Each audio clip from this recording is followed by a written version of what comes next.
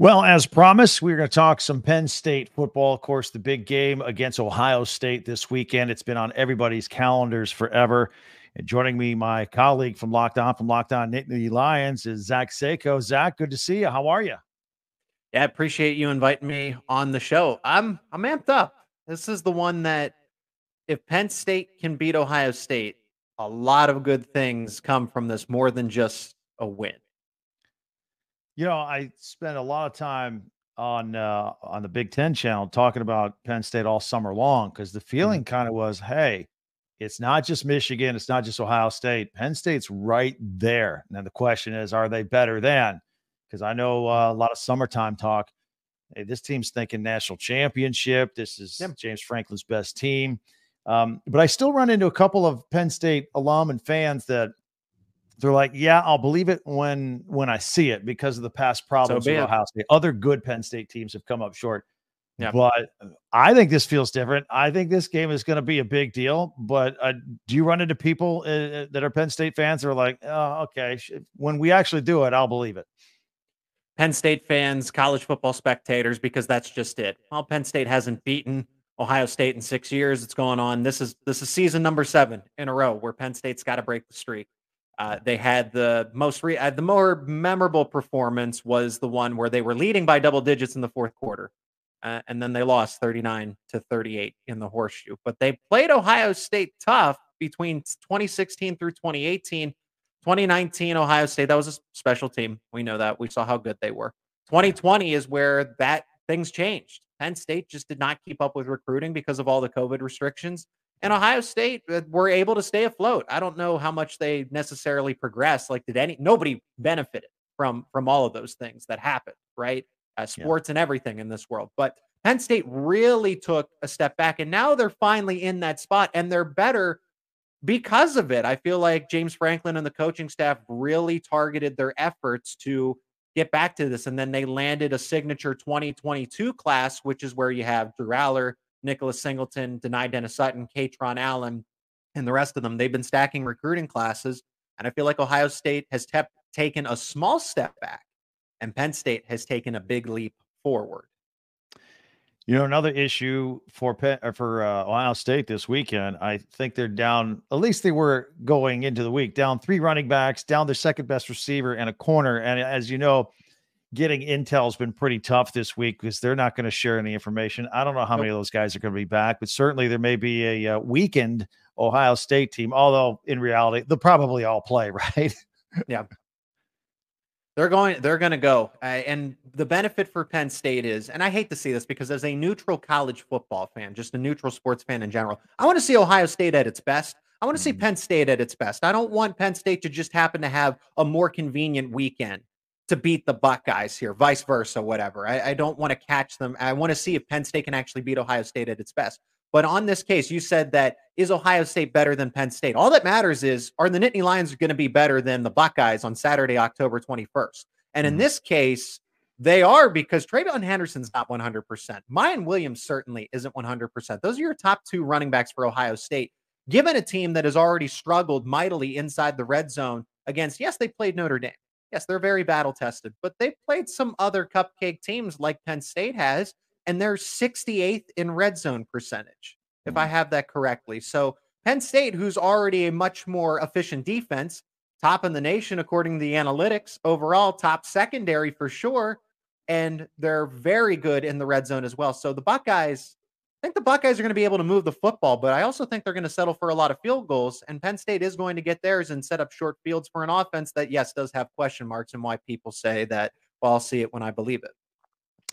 One thing I noticed watching Ohio State football is they got a lot of new guys on the offensive line this year, and they really haven't quite gelled yet. Like, they have trouble getting to the second level and taking out a linebacker. I think in the Maryland game, they averaged like 2 yards per carry. Yeah. I think that's something that maybe that Penn State's defense could take advantage of here Saturday.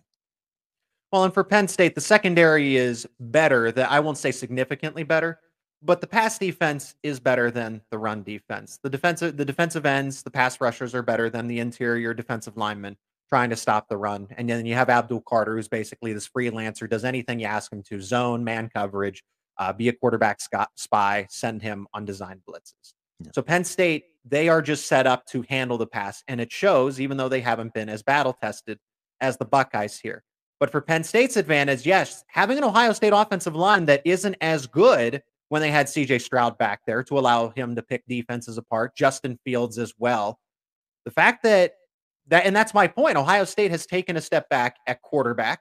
Kyle McCord is not the same as CJ Stroud and Justin Fields. I don't need to be a rocket scientist to figure that out. He's good. I think he's really good, but he's not those two guys. And then the offensive line, they have been the best in the nation. And I hate to admit that, but they've been in the best in the nation at times over the past 5 years and even the past decade. This year, not so much. Yeah. So Kyle McCord's not going to get the same time that Stroud did. And the running game isn't going to be able to help set up what Kyle McCord wants to do as well. So overall, Penn State is just going to have those benefits that they didn't have in the past 5 years as well. There's a couple things about Drew Aller I want to talk to you about. And, he came out, he was kind of like the shiny new car this year. And by the way, good job, Penn State. You're like the Green Bay Packers of quarterbacking in college football. You don't worry about quarterback. You get guys, they stay for 4 or 5 years, and then you worry about the next one later. Mm-hmm. But Drew Aller came out swinging. I remember watching the West Virginia game. He throws a nice ball. The kid's really great. He's fun to watch. Yeah. I did notice on your 2 road games, right? Illinois and Northwestern, not as good. And this is, this isn't Ryan Field and Northwestern. This is Ohio State. You think that'll be any impact whatsoever on him, or is he ready to go? I don't think it's a matter of pressure in terms of crowd atmosphere. I think people need to remember that Drew Aller is from Ohio. Mm-hmm. And you can look at this 2 ways. I'm going to start with this. Going back to Ohio, this is almost a homecoming for him personally.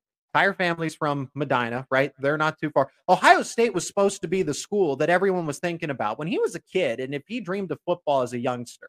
I've never spoken to him about that, but if he had aspirations when he was 6, 7, 8 years old, Ohio State was going to be the place.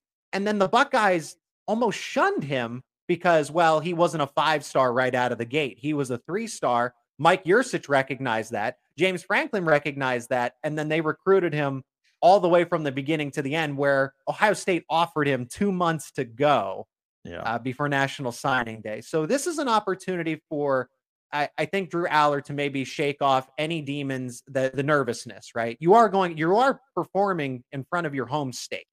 Then on top of that, you also get to act a little revenge here, because this was the same school that didn't respect you the same way that Penn State did.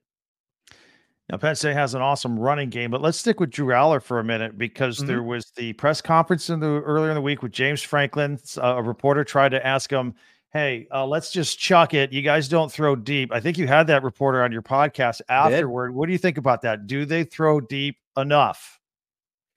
I think they're concealing things, but you can only make lemonade with lemons. And Penn State doesn't have that stretch the field player that they have had in the past. Keandre Lambert-Smith is a possession receiver. Trey Wallace is a possession receiver. Dante Cephas is supposed to be that, but he transferred in the middle of the summer. So he's still picking up the playbook, and everyone said, well, time's up. No, the second half of the season, the bye week, is for those kinds of things. So I think Penn State is concealing it, because you don't need the deep ball against Illinois. You don't need the deep ball against Northwestern. You can run, because they've been so stubborn with inside zone, and everyone's looking around like, you're getting 3 yards. Why are you doing this? You have the best left tackle in football. Run it his way. That's coming. More plays that are going to keep the Ohio State defense and the Michigan defense honest are coming. I think last year with the 2022 game, Michigan and Penn State, Michigan had been running inside zone, all on tape, because they played that kind of basic schedule to start, that preseason schedule that we all know about routinely for Harbaugh and Michigan.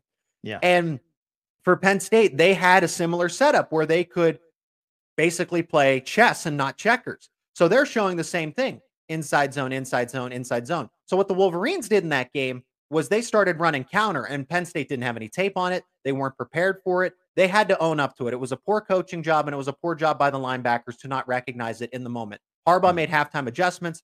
Penn State didn't, but it was nowhere to be found in those first few games leading up to that 2022 game. So the same thing here. Penn State has concealed a lot of its bread and butter plays that are specifically designed for Ohio State and Michigan. So you're going to see more deep passing. You're also going to see just some more outside runs. I think you're going to see Nicholas Singleton and Katron Allen on the field at the same time. And Penn State might even go up tempo. Mike Yurcich has done this when he was an OC at Oklahoma State. You have two of the best running backs in the Big Ten in all of the country. And that's certainly coming. And it's for games like this. You don't need to do that against Delaware, UMass, even Iowa. You didn't even need to do that against Iowa. And that's my point. That's an interesting take for sure. I'm assuming Kalen King will be on Marvin Harrison Jr. all day. How do you see that matchup? Well, Penn State, at least if we're going off of what we've seen last year, Manny Diaz likes to keep his players on the boundary. So if they slide Marvin Harrison to the slot to create some mismatches, Manny Diaz a season ago matched up a safety, Keaton Ellis, or whatever safety was in the slot, on Marvin Harrison Jr. Now, he wasn't in the slot the entire game. These were just select plays that were big plays to seal the deal for Ohio State. But to sit back and predict, I would like to think that Manny Diaz is going to adjust, but I also don't want them to break blueprint because I think Johnny Dixon is capable of covering Marvin Harrison Jr. on select plays. Both of them are going to win battles. That's the thing. Marvin Harrison Jr. is going to get his. Kalen King's going to get his. Johnny Dixon's going to get his. Wherever Harrison Jr. lines up on the field at any given time. So yes, I want Kalen King to shadow Marvin Harrison Jr. wherever he goes. But this isn't a man. There's a lot of zone. There's a lot of man. It's a hybrid defense for Manny Diaz. There's going to be corner blitzes. So Kalen King's not going to be able to match up Marvin Harrison Jr. 99, 100% of the time because that's just not the way the defense is designed. But we'll see if there are some different wrinkles in the defense to put Kalen King on an island in those make or break type of situations. Now, what was the situation that led to Daquan Hardy and UMass running back to 2 punts for touchdowns? I didn't realize he had never returned a punt before. Was somebody injured? Did they make a change? And I assume he's going to be the punt return guy moving forward? Well, he should be if we're talking about explosive plays, which has been a storyline for just Penn State in general on the offensive side and on special teams. You're trying to score. And for Daquan Hardy, I assumed that he was going to be the punt returner. I got some intel that Penn State liked what they saw out of Daquan Hardy in the offseason, but typically they like to put a wide receiver back there, and Caden Saunders had capability. But now that you have this big play ability coming from Daquan Hardy, and he was injured to start the season. So for Daquan Hardy, who hadn't been a regular punt returner, I didn't realize he was that quick. I didn't realize that he was that fast. I thought he was a solid corner in the slot, but he is much faster than meets the eye. So you almost have to put him back there at this point. But there were rumblings that Hardy was going to be the starting punt returner. Injuries changed some things. Caden Saunders was able to hold down the fort, and then you had those big plays from Hardy that kind of changes things here now. Well, I can't wait for this football game, as I think a lot of people are in the same boat. Everybody, Zach Seiko, locked on Nittany Lions. Check him out. Zach, it has been a pleasure. Thanks for joining us here today. I appreciate you having me on as a guest, Craig, and looking forward to it anytime you need me. Thank you.